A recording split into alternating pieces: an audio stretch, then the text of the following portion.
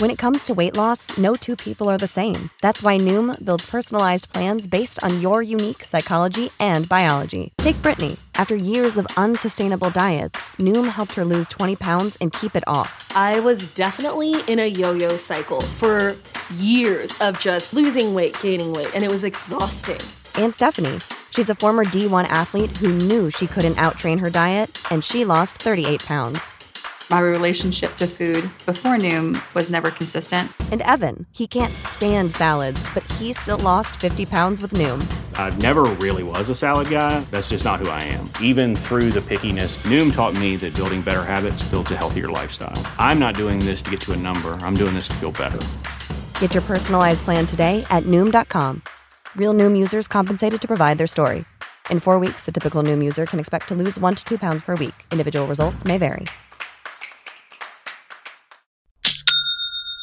You know that's the sound of another sale on your online Shopify store. But did you know Shopify powers selling in person too?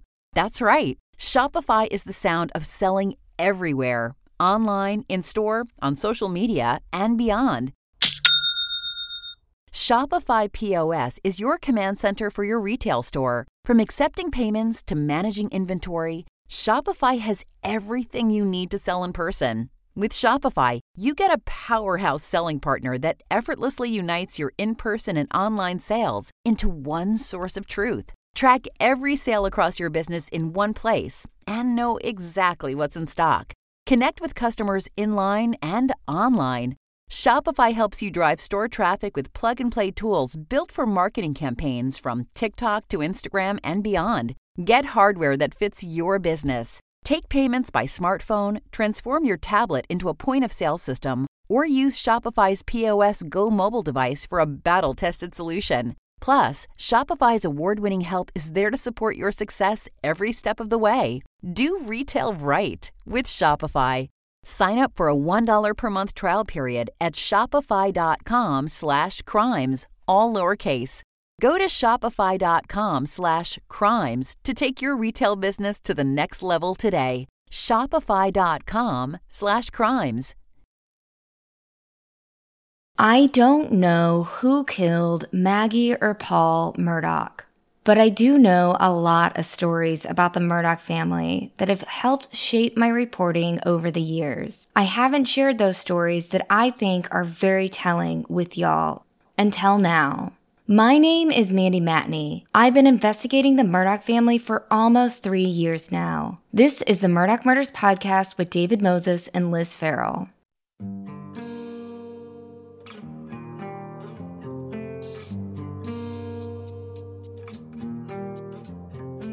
So we have been drinking through a fire hose in the last 8 months with constant breaking news updates literally every week since this podcast started last June. We thought our 30th episode would be best spent taking a step back from the new information coming in and getting a better understanding of all of the twists and turns in the case that have taken place since last June. We still don't know much information about the double homicide investigation because of procedural red tape, silent witnesses, closed records, and sources who don't feel comfortable coming forward. However, there are a lot of you who have pressing questions that we can answer.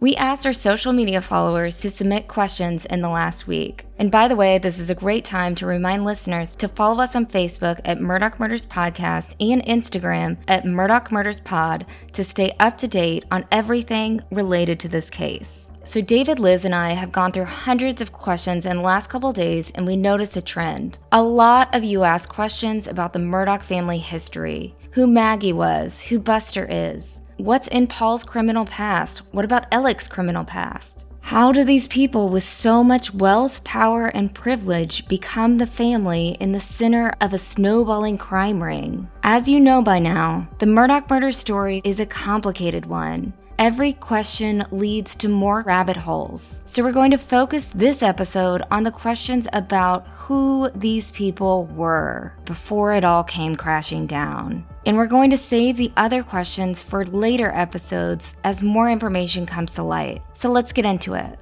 Later this month will mark the anniversary of Mallory Beach's death. This will mean 3 years of me doing late night deep dives on the Murdaugh family.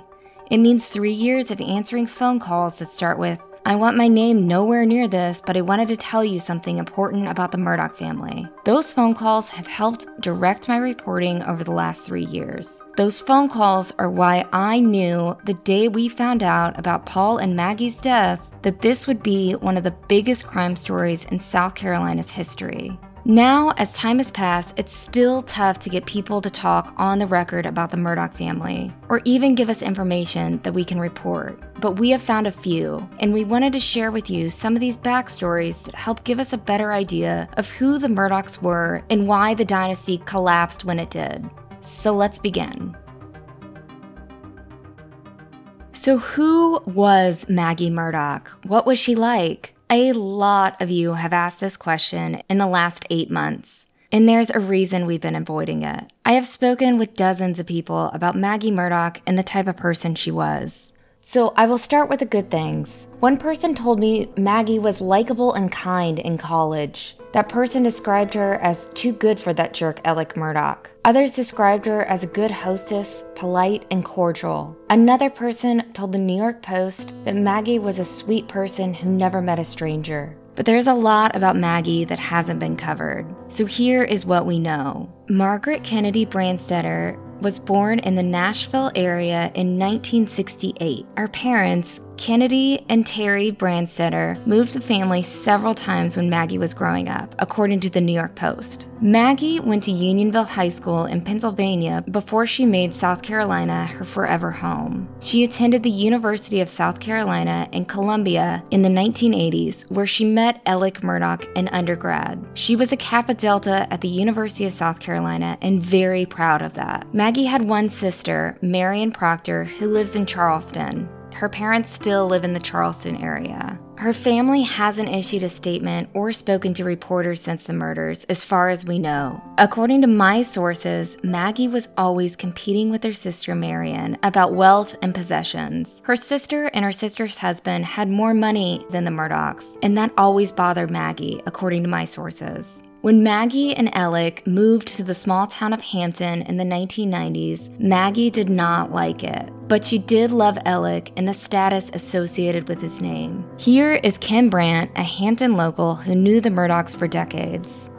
They seemed very happy. She loved him. She was always, I won't say bragging, but yeah, sort of. I mean, she was happy with her life. She was happy with her husband.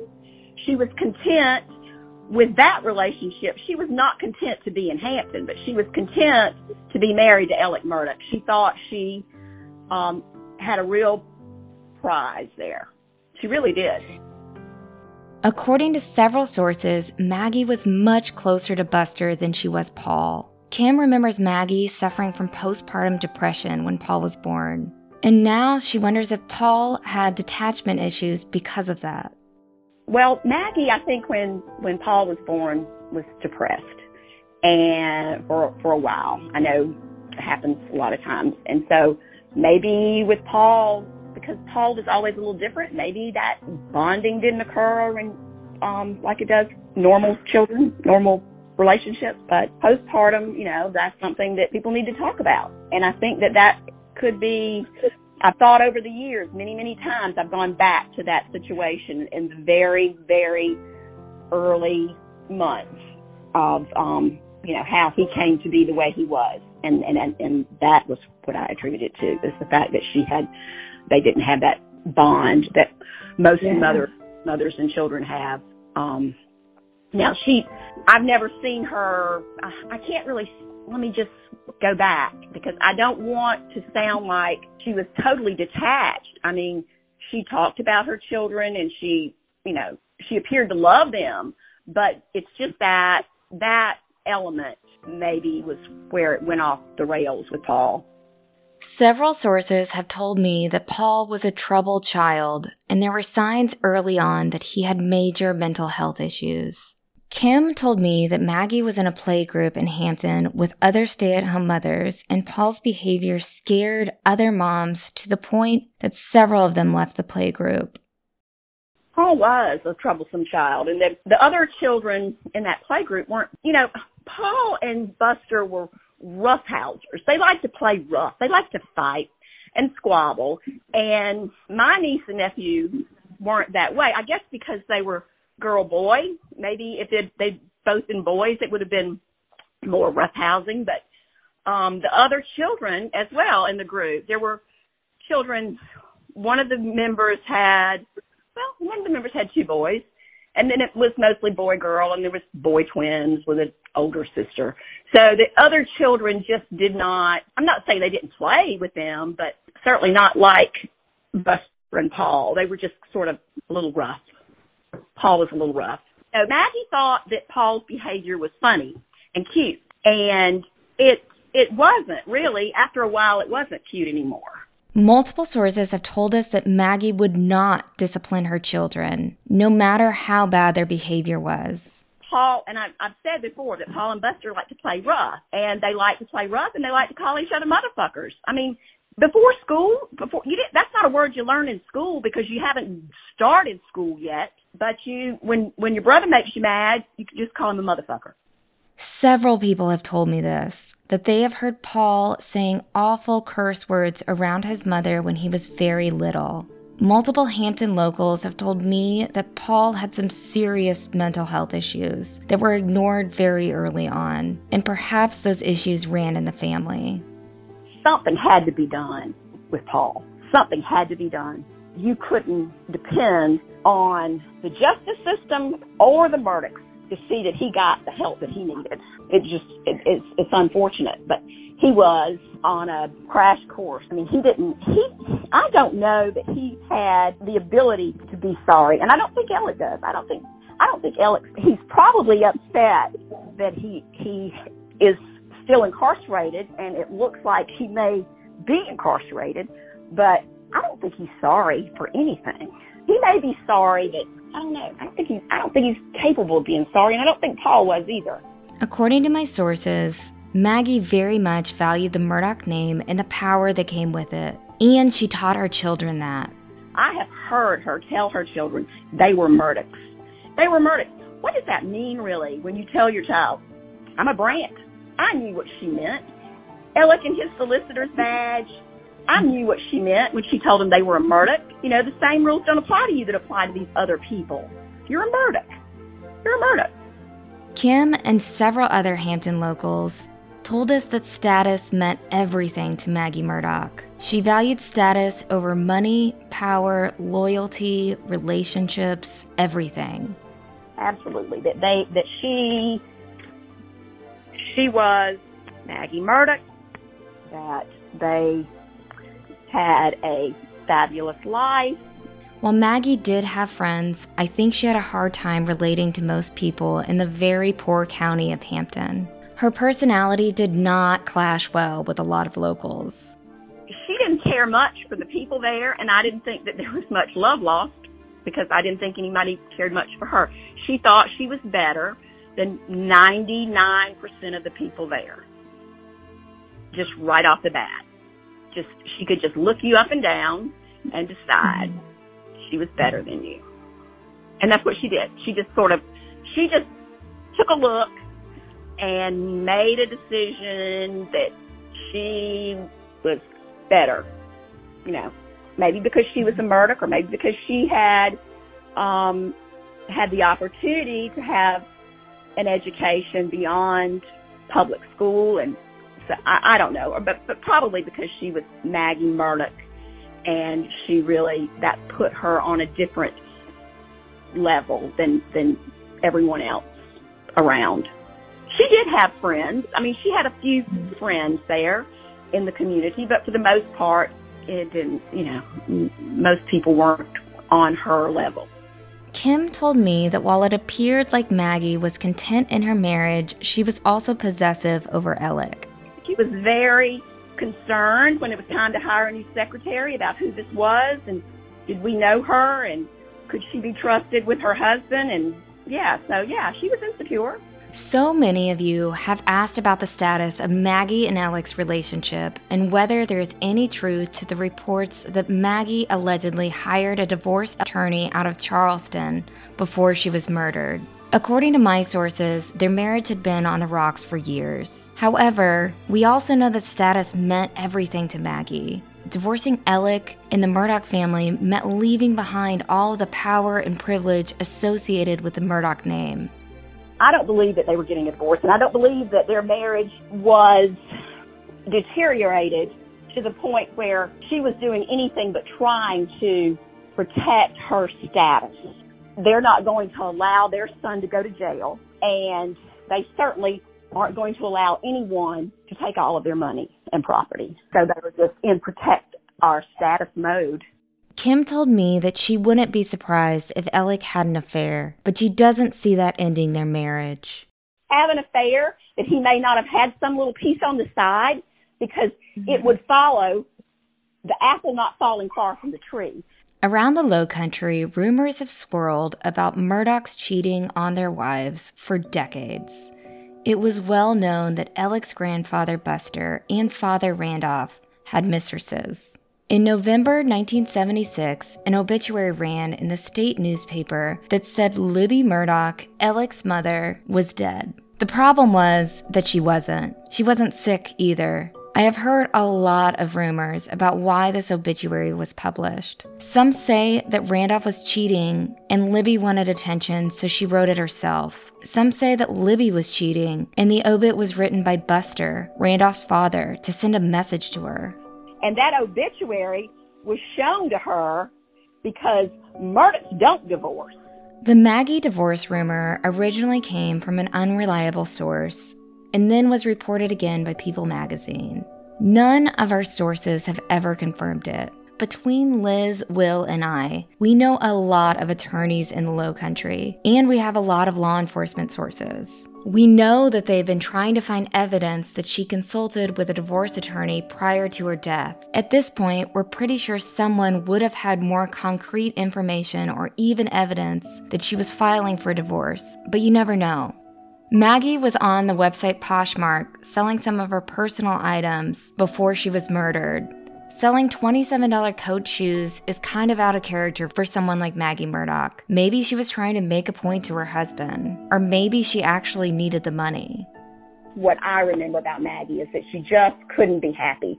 She was unhappy. Not unhappy, but to be content with what she had. There was more. So I can sort of see that Alec, we were running through all these millions of dollars that had been that he has stolen from his clients, and I have to wonder how much of that was just to try to keep Maggie happy. And that's very, I don't mean, that sounds awful, because Maggie's gone and she can't defend herself, and I have this perception of who I believed Maggie was based on what I could see and what I knew from her relationship with my sister. So this is just my point of view, but I'm wondering, knowing what I knew then and sort of pulling from that with what I know now is unfolding, and wondering if he just, because, I know that there are attorneys in that law firm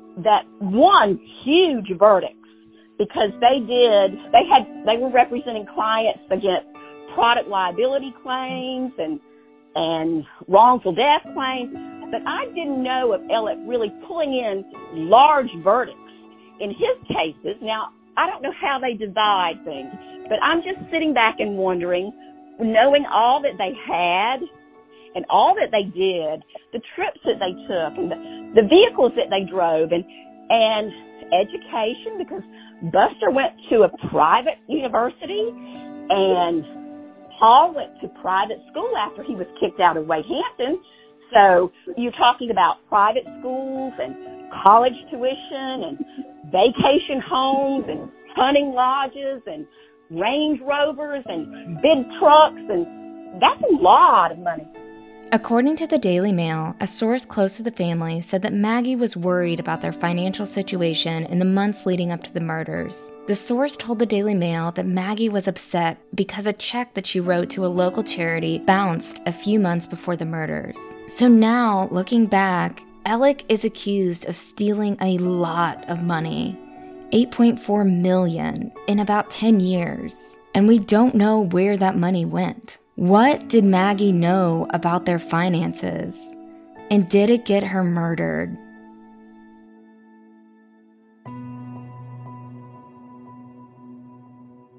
And we'll be right back. If you thought the only way to get a more defined jawline with natural-looking results was through surgery, think again. Juvederm Volux XC is a non-surgical injectable gel filler that improves moderate to severe loss of jawline definition and can help you achieve natural-looking results with little downtime. Even better, the improved definition lasts up to 1 year with optimal treatment, no maintenance required. Improve jawline definition for a smooth, sculpted look with Juvederm Volux XC. For important safety information and to find a licensed specialist, visit juvederm.com. That's JUVEDERM.com. Not for people with severe allergic reactions, allergies to lidocaine, or the proteins used in Juvederm. Common side effects include injection site redness, swelling, pain, tenderness, firmness, lumps, bumps, bruising, discoloration, or itching. There's a risk of unintentional injection into a blood vessel, which can cause vision abnormalities, blindness, stroke, temporary scabs, or scarring. Talk to a licensed specialist to find out if it's right for you. If you're looking for plump lips that last, you need to know about Juvederm lip fillers. With Juvederm Volbella XC and Juvederm Ultra XC, your lip look, whether it's subtle or bold, can last up to 1 full year with optimal treatment and no additional maintenance. Find a licensed specialist and see if it's right for you at juvederm.com today. That's JUVEDERM.com. Add fullness to lips in adults over 21 with Juvederm Volbella XC or Juvederm Ultra XC. Do not use if you have severe allergies or a history of severe allergic reactions, or if you are allergic to lidocaine or the proteins used in Juvederm. Tell your doctor if you have a history of scarring or taking medicines that decrease the body's immune response or that can prolong bleeding. Common side effects include injection site redness, swelling, pain, tenderness, firmness, lumps, bumps, bruising, discoloration, or itching. As with all fillers, there's a rare risk of unintentional injection into a blood vessel, which can cause vision abnormalities, blindness, stroke, temporary scabs, or scarring. For full, important safety information, visit juvederm.com.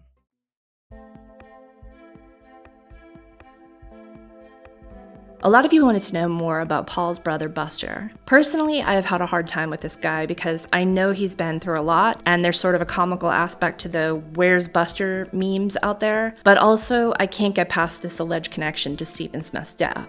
For now, though, let's just talk about who he is. Obviously, because his mother and brother were killed and his father is in jail, Buster is the only member of his immediate family left, and that can't be easy for him. As far as what he was like before the murders, sources had previously told us that Buster is basically nice to people and reasonably friendly, but also incredibly arrogant and sort of clueless. Like his father, he appears to be his happiest when he's reaping the benefits of being the Murdaugh'iest Murdaugh at the party. Literally today, someone who knows him said, quote, "There's something wrong with that kid. He's not all there." I should stop here and note, from what we've been told about Buster over the years, we do not believe he has anything to do with his mother's and brother's deaths. We don't think he has it in him. Also, sources told us that Buster was in Rock Hill at the time of the killings. Those of you who are following the Murdaugh discussion groups on Facebook might have picked up on Buster's love of his last name over the weekend, because you likely saw the picture of Buster that was posted. Buster was at a black tie optional wedding at the Cedar Room in Charleston on Saturday. Being Buster Murdaugh, he of course opted to wear the black tie. He also opted to wear a cummerbund with his giant monogram on it, which is either a sign that he only owns that one cummerbund, or further evidence that he's incredibly proud of his family name, even in the face of the recent revelations. Buster's girlfriend, whose name we're not going to mention because it's not her fault that any of this is happening, was in the wedding party. In the picture, Buster is standing with a young woman wearing a fur coat indoors. The girl's back is to the camera, so we can't fully confirm whether it's his girlfriend, but the appearance of Buster in a tuxedo standing next to a woman in a fur coat, which by the way is not a look you see too often down here, even in the winter, is pretty extraordinary given that the most circulated photo of the Murdaugh family so far has been Maggie in her fur, and the boys in their tuxes. One of the things that has been said to us a lot is that Maggie and Alec brought Buster and Paul everywhere with them, even to adult events such as professional functions and dinner parties. Buster and Paul were often the only kids at some of these events, and according to sources, they openly drank alcohol even though they were wildly underage. As you probably know, Buster was Paul's only sibling and older brother. He was born in 1996 and graduated from Wade Hampton High School in Hampton, whose mascot is the Red Devils. I am not making that up. A town that has been terrorized by a red-headed family for more than 100 years named their mascot the Red Devils. I'm sure someone out there is going to tell me this is Civil War related, but even so, it's a heck of a coincidence. Buster played baseball and football in high school and hosted a lot of parties at Moselle. He then went off to Wofford College, which is a private school in South Carolina that is sort of seen as the more elite school. When we were researching the Murdaugh family in 2019, we came across a little gem of a homework assignment that Buster did in college. It appears he was in a course that required him to write little essays about photos that caught his eye. Here is Buster in his own words, as read by our favorite male narrator, David. This is a picture of the Hampton County Courthouse. I chose this picture, one, because Hampton is a really small town with a small population of 2,837, so the courthouse is quite the iconic building. I also chose this picture because the courthouse plays an important role within my family. My entire family is in the law business, so I have spent a fair amount of time within this building. It's also very important because one day I wish to be a lawyer, and a good portion of my career will take place within the building. I also think that the character of this building presents good lines and a lot of photographic potential. He ended that last sentence without a period, so I'm not sure if there was more Buster wanted to say about his promising legal career, but speaking of law school, Buster went to law school. At the time of the boat crash in February 2019, this is when 5'7", 145-pound Paul used 6'2", 225-pound Buster's driver's license to buy alcohol. Buster was in his first year at University of South Carolina School of Law. He did not return for a second year because of an alleged cheating scandal in which sources say he submitted work that was not his, but the work of someone very close to him. To our surprise, sources told us that Buster was not allowed to return to the school. I say surprise because this is the school of Buster's forefathers, and Mandy and I have heard countless stories of the elder Murdaughs putting young men through law school, young men who later came to work for them or who later became judges. We've also heard stories about the cheating that went on there that apparently got swept under the rug back in the day. But Buster's alleged scandal happened in 2019 when the family was in the media almost daily and under much more public scrutiny than ever before. So times had changed for them.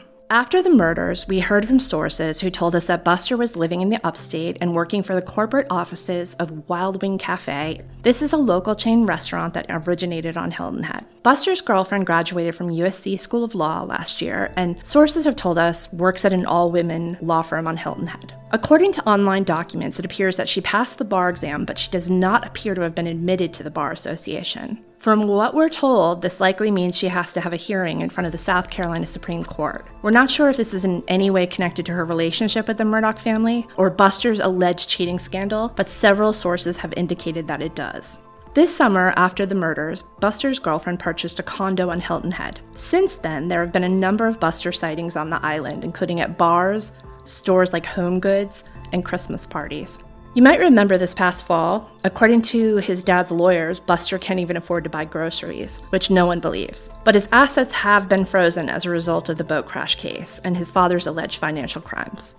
Counter to the reports that Buster, like his dad, is flat broke, and as his family photos are being plastered in newspapers and magazines across the world, Buster was popping up at bars and parties in places like Tennessee, North Carolina, and in Columbia, Charleston, Hilton Head, and Beaufort. Right after his father was first denied bond in October, Buster was pictured at a blackjack table in Las Vegas, but that doesn't mean he hasn't remained close with his father. According to Richland County Detention Center phone records obtained by Fitz News, Buster has been a frequent recipient of Alec's phone calls. So, in short, there's really not all that much more depth to Buster, from what we've been told. He's basically just a guy who seems happy to have been born a Murdaugh, and content to walk down the road that was paved for him from the beginning. And we'll be right back. As y'all know, we're out on the West Coast connecting with fans meeting with partners, and having a little fun too. All the planes, trains, and automobiles can be stressful, but do you know what's going to keep me comfy and confident along the way? You guessed it, Vuori. And Vuori makes a fantastic gift for the people in your life who deserve the most comfortable and versatile clothing. Vuori is an investment in your happiness. For our listeners, they are offering 20% off your first purchase. Get yourself some of the most comfortable and versatile clothing on the planet at vuori.com/Mandy. That's VUORI.com/Mandy. Not only will you receive 20% off your first purchase, but enjoy free shipping on any U.S. orders over $75 and free returns. Go to vuori.com/Mandy and discover the versatility of Vuori clothing. It's that time of the year. Your vacation is coming up. You can already hear the beach waves, feel the warm breeze, relax, and think about work. You really, really want it all to work out while you're away. Monday.com gives you and the team that peace of mind. When all work is on one platform and everyone's in sync, things just flow. Wherever you are, tap the banner to go to Monday.com. So really, as we take a deeper look at the Murdaugh family, it's clear that Maggie and Buster were alike in a lot of ways. They both value the status associated with the Murdaugh name and have been routinely described as full of themselves. We don't know exactly why Buster's name came up so many times in the Stephen Smith investigation. But as far as his personality traits, we haven't heard that Buster had a violent streak in him or a history of violent criminal activity. At least not like his brother Paul or his father Alec. I mean, he just had that reputation of being arrogant. He would, just no compassion or whatever. Like he didn't care. He didn't feel bad about it. And he was just very, he was Alec Murdaugh. He'd do what he wanted. I mean, he was a jackass. It was kind of like if you were in his group and he was buddies with you, then it was all good. But if you weren't, he just thought he was better than everybody else. I mean, he would be like, my name's Alec Murdaugh. I can do what I want to. Or my daddy's Randolph. He's the solicitor.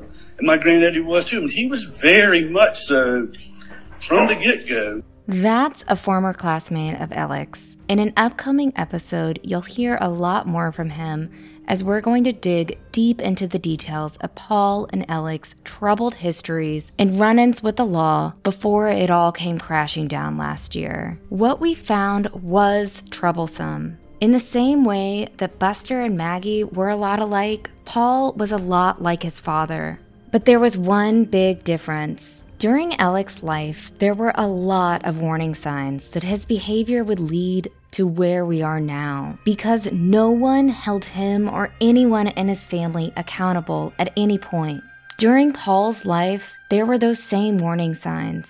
And honestly, those signs were even worse. Even though they tried, the family couldn't contain the fallout from the boat crash. The legal system was finally doing the right thing and holding a Murdaugh accountable for his actions for the first time. And that's when everything spun wildly out of their control.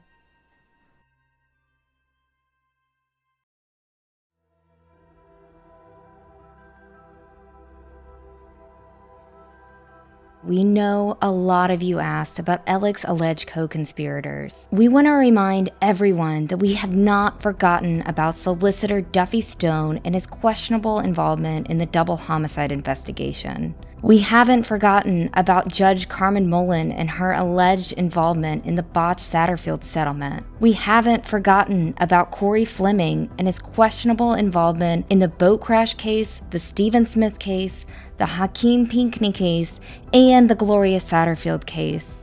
We haven't forgotten about Russell Lafitte and Palmetto State Bank in their alleged roles in Alec's scheme. And we haven't forgotten about PMPED, or whatever the Murdaugh law firm is calling itself these days, and how they're treating the alleged victims. Doing the reporting that holds powerful people accountable takes a lot of time. I appreciate your patience and support while we do the work. There are 2 more questions I wanted to answer before we end this episode. A lot of you asked about my safety and if I have felt unsafe while reporting on the story. And the answer is yes. There are several unsolved homicides and deaths associated with this story, and that is scary. There is a network of powerful people who have been exposed due to my reporting, and that is scary. But I do believe a lot of those people are smart enough to know that getting rid of me or scaring me into silence will not work. Besides from one threatening email that was sent from one of Buster's friends on the week of the double homicide, I have not received any direct threats from the Murdaugh family or their associates. But to be completely honest, I really wasn't concerned for my safety until a couple weeks ago. There is a group of horrible people hiding behind fake social media accounts who have been steadily harassing me and spreading complete lies about me in the last month. I've already identified several of the people behind some of those troll accounts, and honestly, I feel bad for them because they can't be in a good spot mentally. As a woman, I'm really disturbed by their behavior. It is so troublesome to watch people dedicating several hours of their day to attack me. One of those trolls really freaked me out when they sent me a cruel email making disgusting references about my brother's death. And another one of those trolls wrote a horrible post on a really gross Murdaugh group about my relationship with Sandy Smith. I don't know if the people I identified making troll accounts are working for others or not. But if you're in this group, find a hobby, something that makes you happy, anything. I truly hope you find joy in something else. And for those of you supporting me, I am blocking accounts that are following these troll accounts because I'm so concerned at this point. I would ask you to please not engage with these troll accounts that are harassing me. Block them, report them, and don't give them any troll food. There is no winning and fighting with internet snakes. I am never backing down from this story. I'm on a mission to report the truth wherever it leads. Remember that. I believe that where there is sunlight, there is safety, which is why I'm addressing this right now. Finally, there was a question that stuck out to me that I want to address. We heard how you were treated in court. How has it been in town? Is there support for the truth now, or do you still feel the deep Murdaugh ties when trying to investigate? Yes, Dick Harpootlian and his crowd of media buddies laughed at my expense back in September. But I have to say, aside from that, I have received nothing but positive support from Hampton locals and my neighbors where I live in Beaufort County, which is about an hour and a half from Hampton.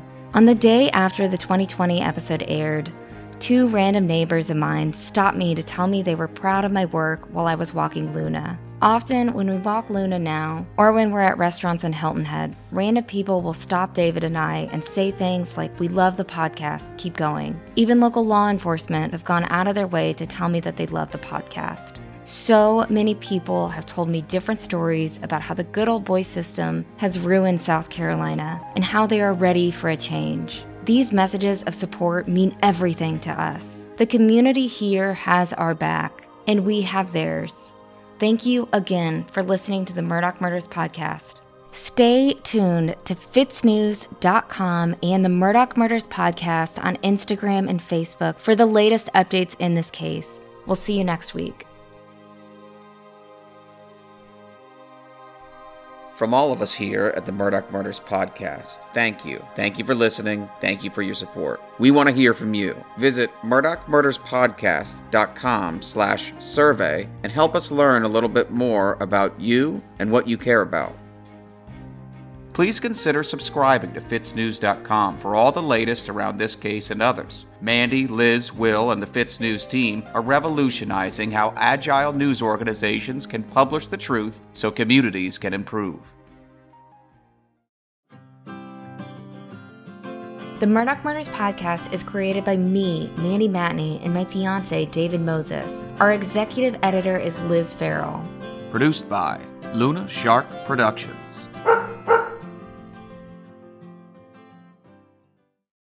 Without the ones like you, who work tirelessly to keep things running, everything would suddenly stop.